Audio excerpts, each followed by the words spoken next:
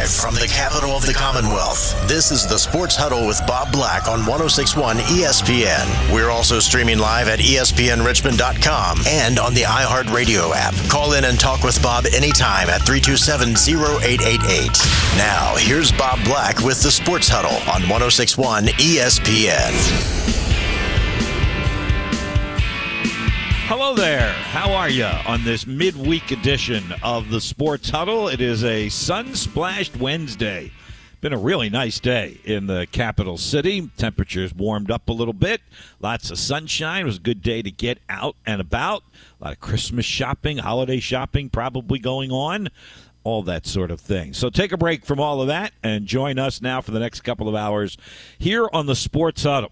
We have a couple of overriding stories that I think are huge, not only in the sports world, but particularly in our world, in our little corner of the sports universe.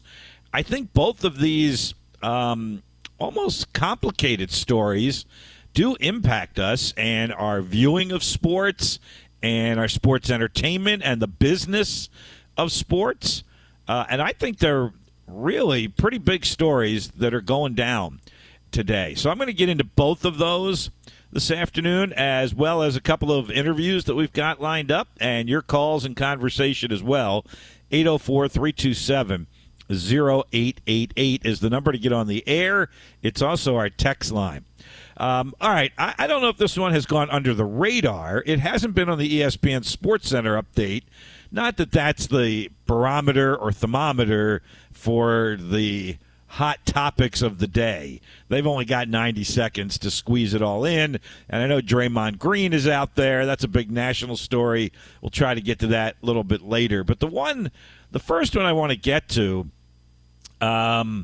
is this overturning by this district judge in West Virginia of the NCAA transfer rule.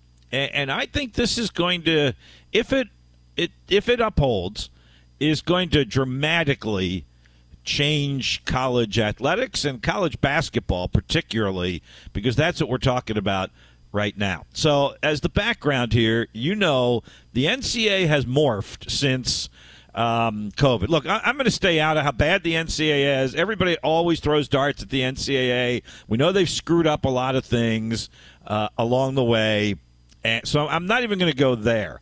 But what they landed upon is what I believe college coaches actually were in favor of at one point in time. I could be wrong about that. If I am and you're a college coach or you know a college coach, let me know. That's fine. But they finally landed on you can transfer once and play immediately, right? In the old days, which aren't that old, decade ago or whatever, you always had to sit out a year. You had a waiver opportunity if it was the most extenuating circumstance. The NCAA might allow you to play right away. But for the most part, in the old days, meaning 10, 15 years ago, if you transferred, you had to sit out a year. A year in residency is what the NCAA called it. Now, that's stupid. They just had to sit out a year. And then they could play. And they didn't lose any eligibility out of the situation. They still had their 4 total years to play. All right? So now the NCAA goes back on that, primarily because of COVID and the unrestfulness of college athletes and all the lawsuits that are out there. And now they compromise by saying the first time you transfer, you can play right away. You don't need a waiver. You don't even need the permission of your school. You just go into the transfer portal, and away you go. And we saw what that caused. All right? We had guys and gals moving everywhere all the time. Then they said, all right, you transfer a second time, then you have to sit out a year. If you have a multiple transfer, you need to take a break, hit the brakes a little bit, sit out the year. You're still not losing any eligibility.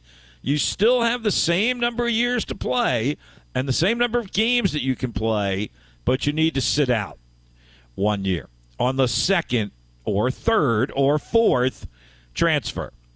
Now, today, a district judge in West Virginia, because that was where the suit was filed, the players Raekwon Battle, who transferred from Montana State to West Virginia, and the district judge said, nope, NCAA can't do that.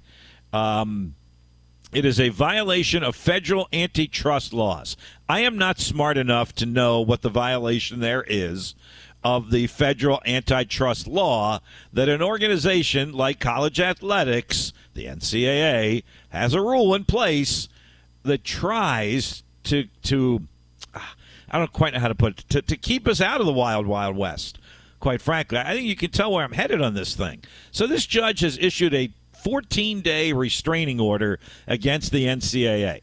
So for the time being, for the next 14 days, those players that were petitioning to play this year that have had to sit out because they were on their second, third, or fourth transfer are now going to be allowed to play, at least for the next 14 days. The NCAA would have the ability, and I imagine they would, to appeal the ruling. They are not for the time being. They have basically said, we heard the ruling today, and we are notifying our member institutions that those guys that have been sitting out because we did not grant them a waiver, they can play, at least for the next 14 days. And I know at least Jeff Goodman posted as long a list as he possibly could on Twitter today of all the players who all of a sudden, it's like a jailbreak, are eligible to play immediately and could play for the next 14 days. And then there could be an appeal to a higher court that could reverse it. And I don't know if they're at that point eligible or not eligible. So it's kind of a mess. And this involves teams in our area. Obviously, Joe Bamisile at VCU is at the top of that list. But there are other guys in the Atlantic 10 who are involved in that as well. There's one from George Mason. There's one from St. Louis, one from VCU, as I mentioned. So this does impact us. There's one from Rhode Island in the Atlantic 10 that at least I've seen on the list so far. And I just, again, I think this is a negative.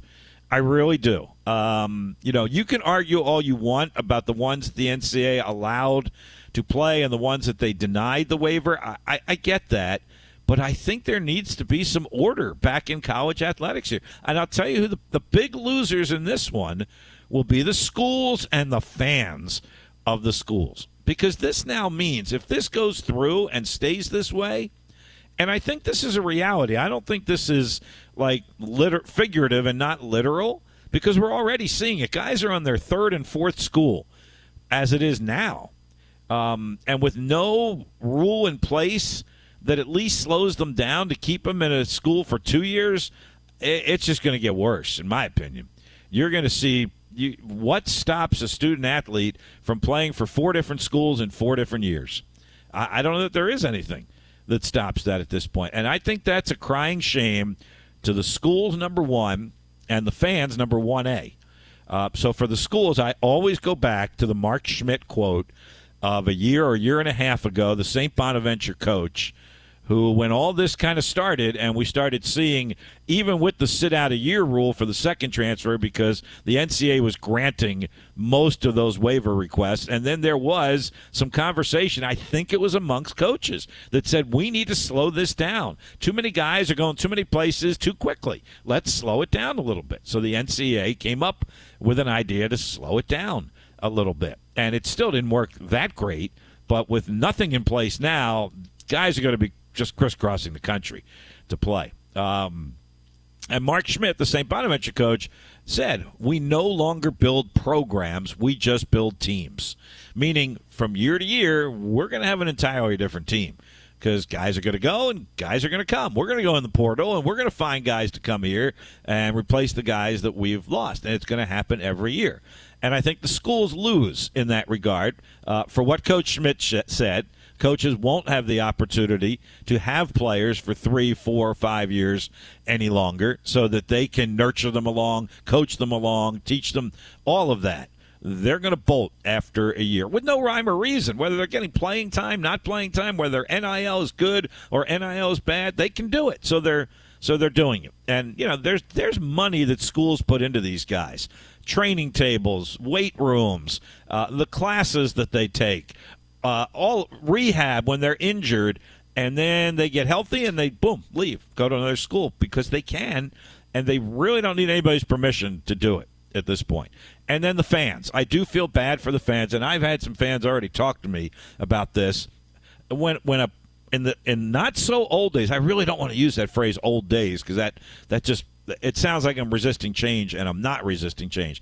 But 10 years ago, which really isn't the old days, you would get to know the players on those teams because they were there for 4 years.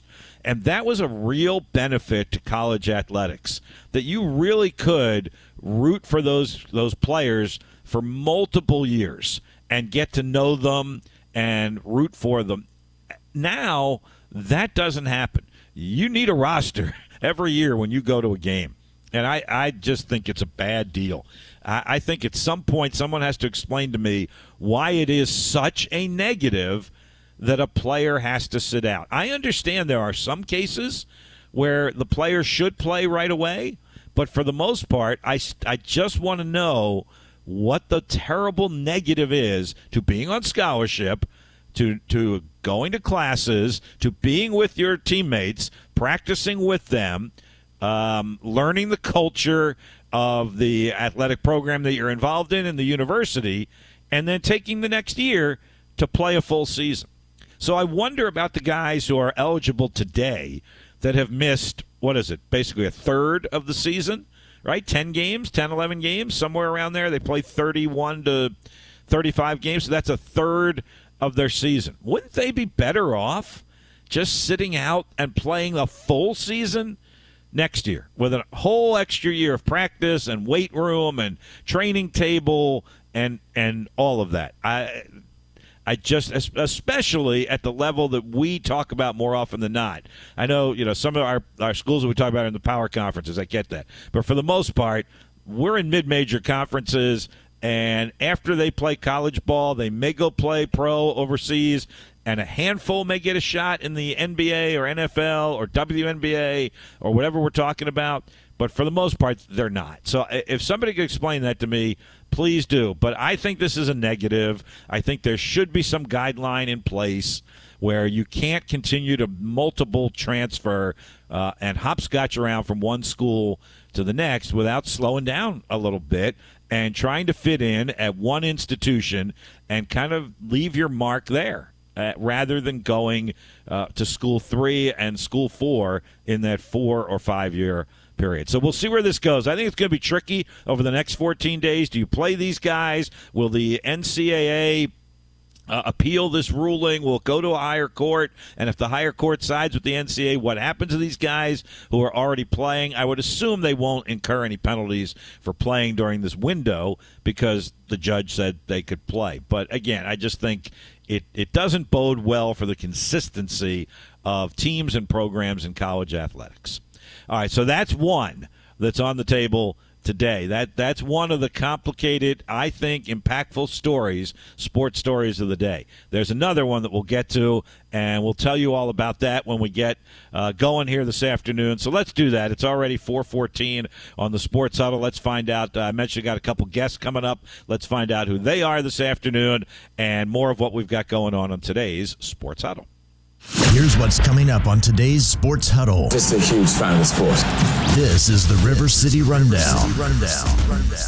River City Rundown brought to you by the Henrico Sports and Entertainment Authority. Just want to take another moment, as we did yesterday. I want to do it again today because it certainly deserves multiple recognition for folks over there like Dennis Bickmeyer and Dawn Miller and Heather Grubb and the entire team for partnering with us here at ESPN Richmond to be our presenting sponsor for holiday cheer and gear. Without the local partners like the ones we have over there at the Henrico Sports and Entertainment Authority, we certainly wouldn't be able to bring community events like cheer and gear home here to the RVA. So it was great to be out there at the new facility. The basketball game went great.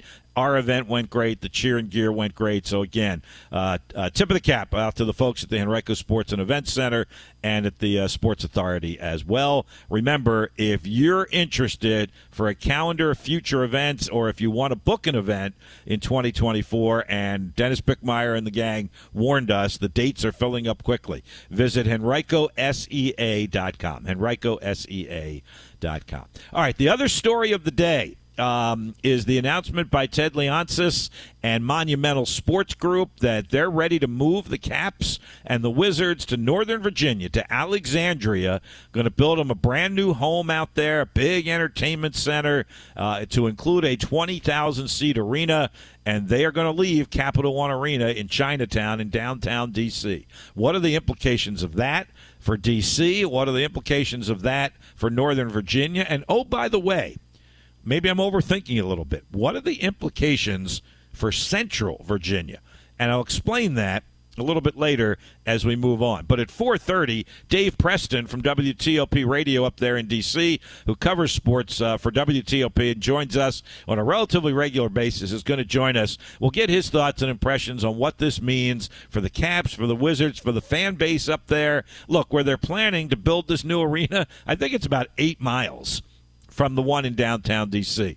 But it's a lot more than that because it's out of the D.C. city limits. It's into a different state, into Virginia, into our state. It moves the two franchises that are right there in the middle of the city. What does it mean for the Washington Commanders, who we think are trying to get back into the city? There's an awful lot going into this. It's not totally a done deal, but the city of Alexandria seems to have embraced this one. The governor certainly has. Governor Youngkin was there for the press conference announcement today. They still have some legislative hurdles to get through. Make no mistake about that. But this was a huge step for them today, if that's indeed the plan, to move the Caps and the Wizards to Northern Virginia and out of D.C. So Dave Preston from WTOP joins us here in about 13 or 14 minutes. 5:30, had an interview today on tape. Phoenix Sproles, the wide receiver, the North Dakota State transfer with the James Madison Dukes. He's going to join us this afternoon. Really enjoyed the conversation with him. I think you're going to enjoy hearing it. Terrific young man, great story. Spent 5 years at North Dakota State, won 3 national championships, one of them against JMU. He had a 36-yard touchdown against the JMU Dukes, and now he's playing in the purple and gold and getting ready for a bowl game in his 1 year of eligibility with James Madison. He's had a lot going on in his 1 year in Harrisonburg. So we're going to talk with him about all that and prepping for their bowl game in the Armed Forces Bowl a week from Saturday down there in Fort Worth, Texas. And we've got some programming news on that front that I'll get to here in a couple of moments as well. But those are our guests today. Dave Preston coming up bottom of the hour here at 4:30. Talk about the potential move of the Caps and Wizards out of D.C. to Northern Virginia to Alexandria. And then Phoenix Sproles, wide receiver for James Madison, joins us at 5:30 in a taped conversation from just an hour or two ago. 804-327-0888. Other than that, we are live. We are local, and we continue to talk sports with you after the timeout on 106.1 ESPN.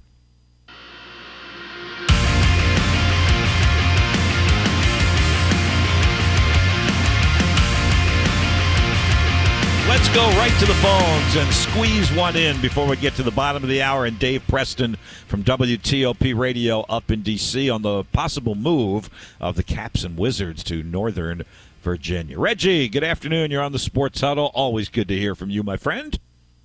You know, Title Town, you got me upset again. And you know where I'm going with this. Just look at the former Duke head football coach that did a Zoom call, a goodbye, a drive-by, when he took the big money to Texas A&M. His players were so upset, they turned their back. And it's not just the men, Bob. I'm talking about the young ladies that play sports. I have said it over and over again, and I'm sure you can talk to people off the air, especially mid-majors. You have student-athletes that when a new coach come in, if they don't fit their program, they're jettisoning out the program. So all I'm saying is this is a two-way street, Bob, out here. Everybody want to talk about what happened with the students and the transfer to the portal. But how about when these coaches come in and all of a sudden the students don't fit their program and they jettison them out? Come on, Bob. When a coach leaves, I do think that should be an opportunity for a student-athlete to depart and be able to go to another school and play immediately. I do absolutely, and I think that might even be the case right now. I'm embarrassed to say I don't know exactly if that's the right rule. But yes, no matter whether it's his or her second or third or fourth transfer, if there's a coaching change, I do think there should, and I think there is, a window of opportunity for any player on that team to go into the transfer portal and play immediately, even if they have already previously transferred.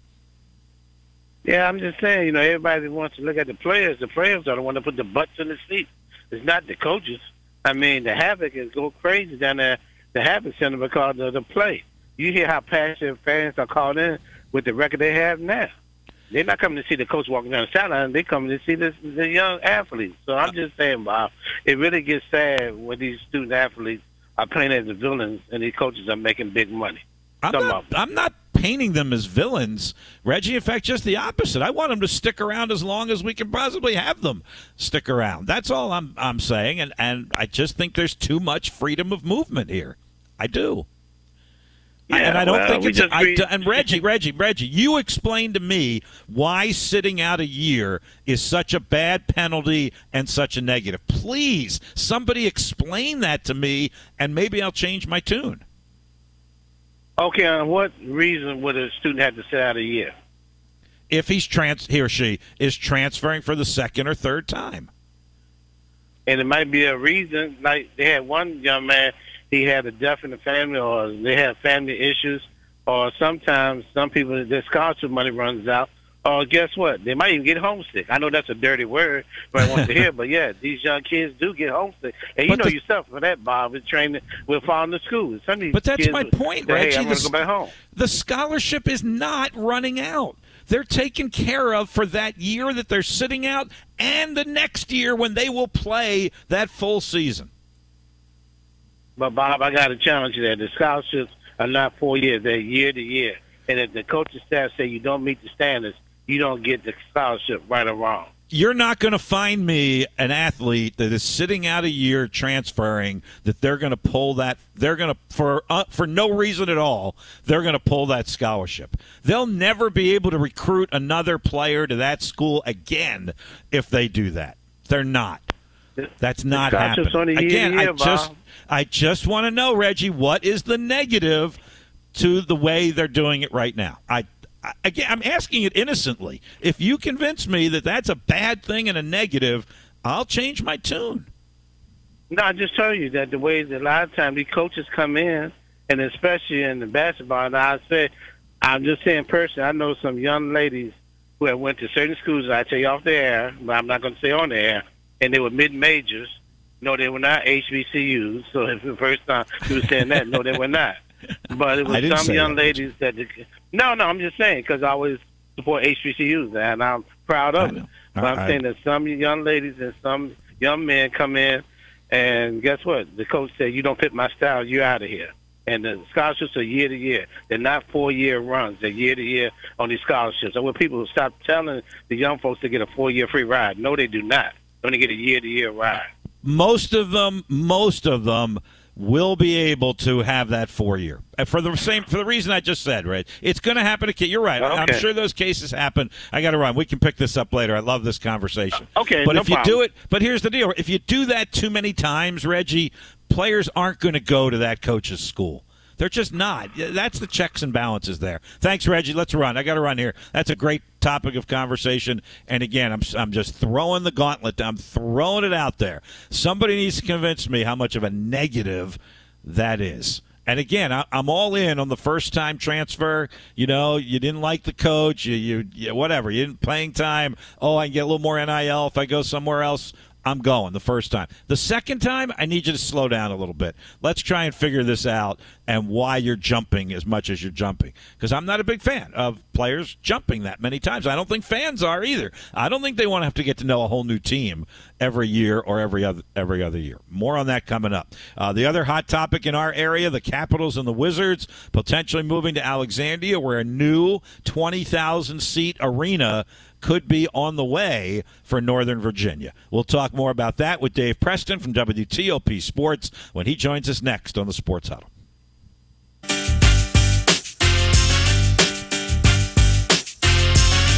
All right, just past the bottom of the hour, about 4:32, Sports Huddle. Bob Black back with you, hosting remotely on a Wednesday afternoon, 106.1 ESPN. Lewis producing today, and he's got our guest on the air with us for the next segment.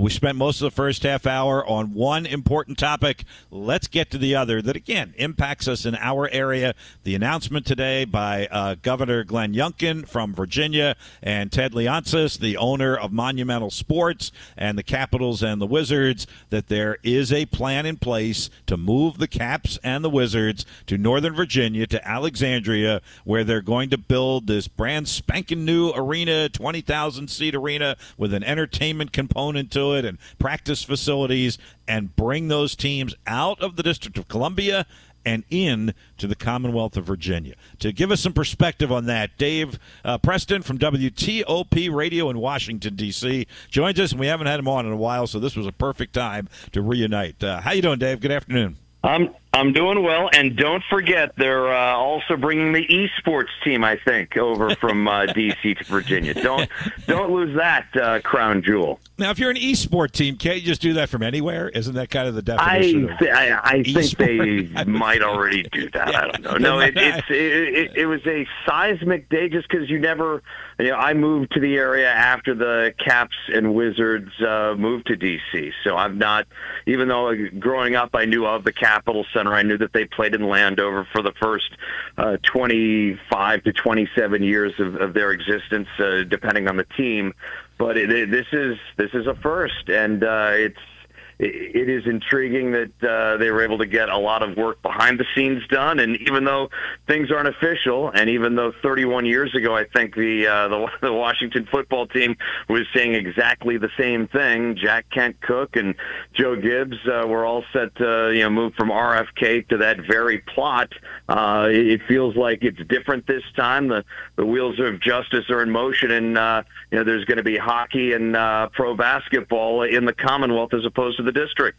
It does seem to have more of a positive vibe this time. It seems like the political administrators in Alexandria are welcoming it. There's always going to be those people that aren't in favor of something. That's the world. That's America. That's the world we live in. And I know there were even some protesters today about this, but it does seem like there's the positive vibe of Alexandria, of the group of Virginia legislators who worked on this. Now it's still got to go to the full legislature. I understand that, Dave, and they still have hurdles to overcome. But it does appear, though, this is on a pretty fast path, as you pointed out. And I also want to give a shout out to the protesters. The homemade signs have improved by leaps and bounds over the last 31 years. Yep. Even though they're using markers, still they're not getting them professionally done. They're sparing no expense.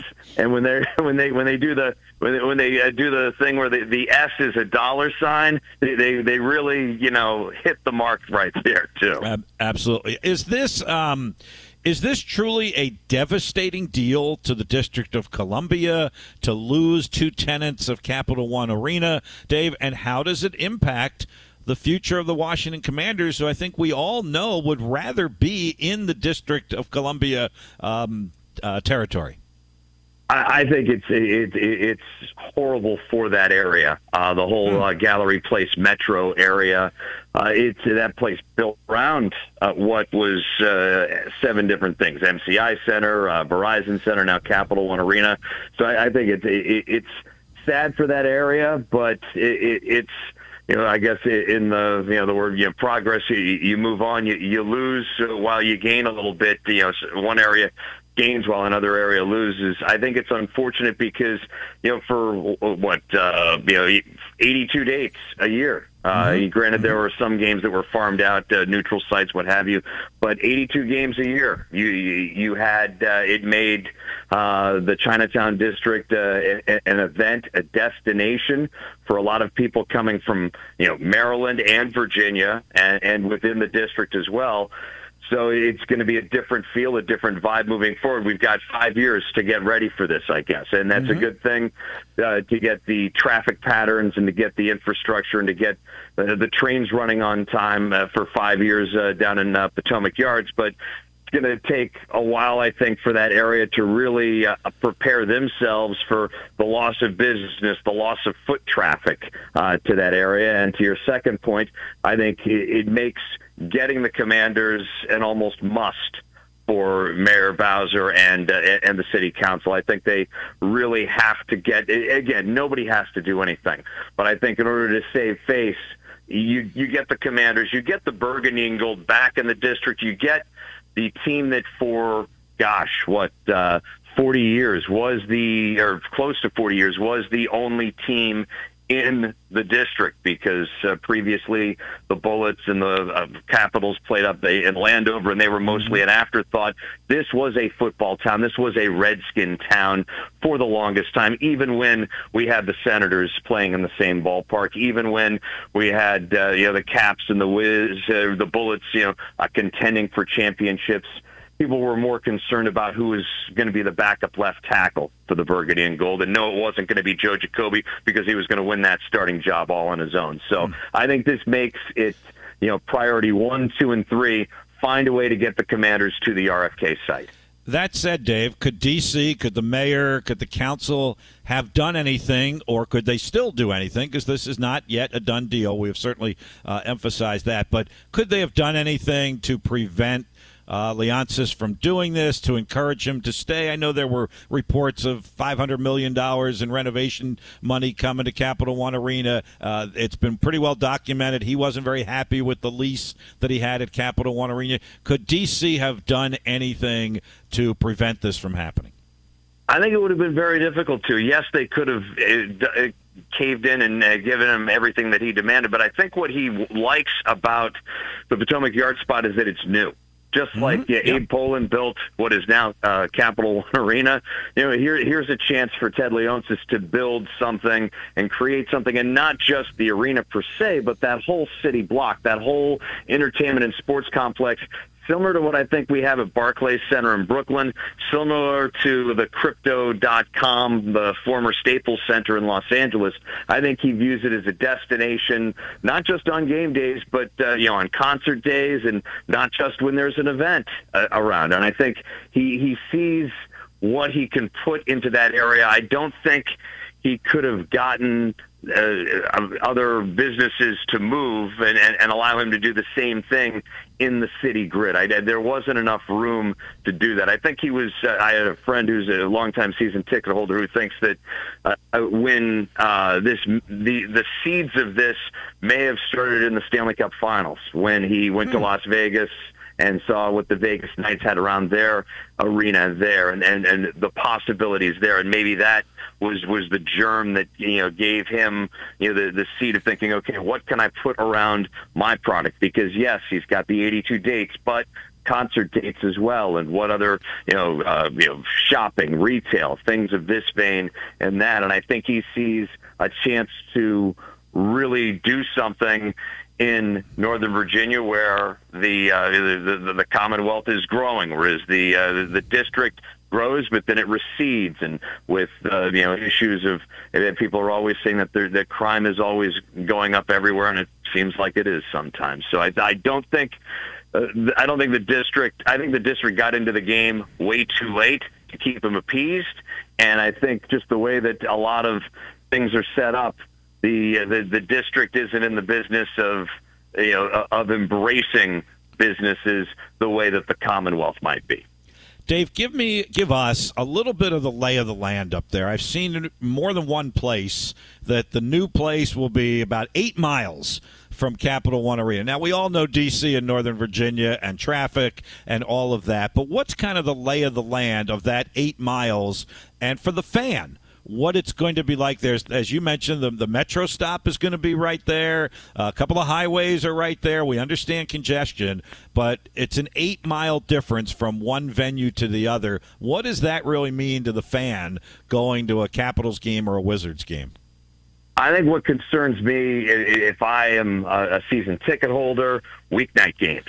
Because you're not, if you're driving in and there is ample parking, and I have friends who metro and drive in. I've metroed and driven in when covering the Wiz and the Caps and the Hoyas over the years. What has kind of been nice about going into what is now Capital One Arena is that you're going against commuter traffic, basically. If you live in Arlington or if you live in Fairfax, you're not going with the rush hour traffic. You're not bogged down in that. Now you're almost kind of going alongside traffic. So for a weeknight game, that's going to be intriguing for people who are used to, and again, you got 5 years or so to do this, to get used to it. But people are used to get off work at 5 and then hop on the metro, go in, or 5 walk over from whatever your office to the building. Now, if you're coming from home, you gotta you have to, and you are on the Maryland or district side of the Potomac. You've got to find a way to negotiate either with your vehicle, which is going to be tough, or metro, which is going to be more congested. That's, I guess, kind of what would concern me if I'm a season ticket holder. Weeknight games are going to be a little of a challenge. It's from what I understand, the Potomac Yards metro stop is, I think, one stop south of Reagan National Airport. So people are used to traveling, or people are used to taking the metro to Reagan. So it's just one more stop from there. You've got GW Parkway, which is GW parking lot on certain days. Yep. And then you got Route 1. And then you have, I think the Beltway South is going to be under that. So I don't know, do they add another, is there another access road that you'd want to have in there or something along those lines? You'd probably have to pump up the metro service on game days, just like you do for Nationals Park, because the Green Line is pumped up big time to take fans from what is LaFont Plaza, which is the main changing point. So I would assume that you'd have for those who are in Richmond who's like, what's he talking about? Blue line, yellow line? So you've got one line that comes in that hits Reagan National from the city, that goes across the Potomac.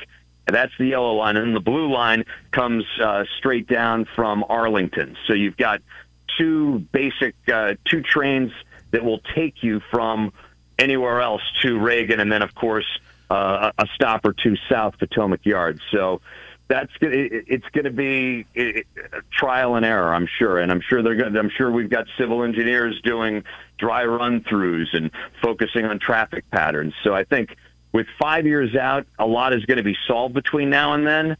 It's going to take some getting used to, I'm sure, for fans to get used to a new arena. And I think as the Caps, by 2028, will be going through a rebuilding stretch. There's no avoiding that. The Wizards, who knows how good or bad they're going to be. They haven't won 50 regular season games since 1979. So who knows how good these teams are going to be at that point in time. And also, you're going to a new place where you don't have the memories of Alex Ovechkin. I think just like a lot of fans may have fallen by the wayside when the Redskins left RFK for Jack Kent Cooke Stadium in FedEx Field, because this isn't where John Riggins played. This isn't where Billy Kilmer and Sonny threw footballs, and Joe Theismann helped us get to the Super Bowl. So I think there's going to be it's sad that people are going to leave their memories in D.C. and won't carry them as much with the new arena. Real quick, Dave, before we wrap up with you, you kind of inadvertently made, I think, a pretty good point when you were detailing the metro system, and you mentioned, Richmonders may not understand what you're talking about. I think just the opposite. I think Richmonders, and Ted Leonsis said this today, that their territory begins in Richmond and works its way all the way up to basically to Baltimore. But I think Richmonders understand the metro system. I use it. I knew exactly what you were talking about, whether it's to go to the airport or it's to go to a Nats game or to Capital One Arena. I think that's a positive for the residents and citizens of Virginia, that they will be able to use mass transportation even from Richmond or Fredericksburg or wherever to get there. So from that perspective, I do think it's a positive, and that was a great point, I thought, that you just made. And I'll finish with something that's a little bit inconsequential. Do you think these will still be the Washington Wizards and Washington Capitals, or do you think we're going to have to get used to the Virginia Wizards and the Virginia Capitals? I think I think you got to keep it Washington. I mean, because they were in Landover for years, and in fact, remember they were first called the Capitol Bullets because it's got to be the city name. There are as long as the Jets and Giants play in New Jersey, as long as the Cowboys play in Arlington, as long as the 49ers play in Santa Clara, which is basically like you're going to Manassas, or maybe even beyond. Maybe you may as well be playing in Purcellville.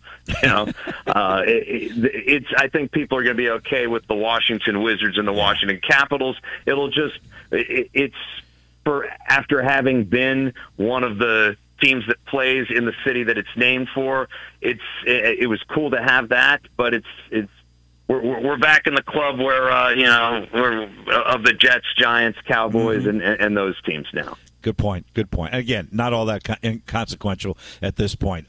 Great stuff there, Dave. I think you have sorted a lot out for us down here in the capital city, so we appreciate it. We're going to keep our eye on this story for a while now. I'm sure, as you said, got 5 years to get it done. And, hey, the next time we talk to you, we'll actually talk about the games on the ice and the court and the field, all right? Hope so. Sounds good. Thank you, Dave.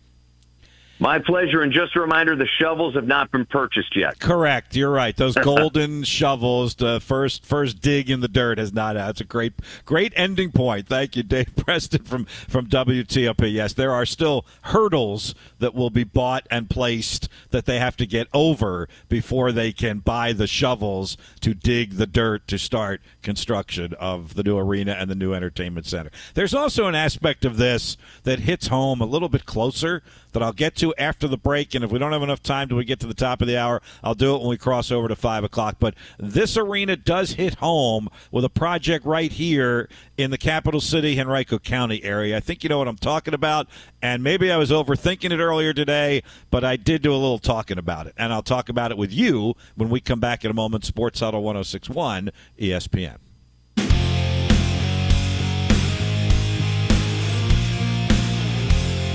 So I was probably overthinking this a little bit this afternoon as I was driving around, but I did wonder what the impact of this new arena in Alexandria could potentially have on one just a little ways down the road here in Henrico and the Green City Arena, for lack of a better name for it at this point. The 17,000-seat arena that has gotten a lot of us, yours truly included, very excited about bringing a new arena to our area after the colossal failures we had with the Coliseum. And I was kind of like, what is this going to mean? Is this project still going forward? What's the deal? So I reached out to some folks kind of in the know, and I was pretty much assured that Green City is moving forward, that some things have even happened almost as we were speaking, in the recent past few days and weeks and in the upcoming recent new week and month that are going to have this project moving forward on its timetable, ironically enough, to be about the same as the new arena in Alexandria, maybe a little ahead, right around the same time, 2027, 28, somewhere in there. But that the Green City Arena is still very much on track and will continue. The only concession that I kind of heard was that the competition was going to be greater, that you're going to have not necessarily the geography of it, because, as we said, it's only 8 miles apart from Capital One Arena. But what Dave just said, it's new. It's brand new. People are going to want to go there. It's 20,000 seats instead of 17,000 seats. So there'll be some competition for events in those buildings. I think there's plenty of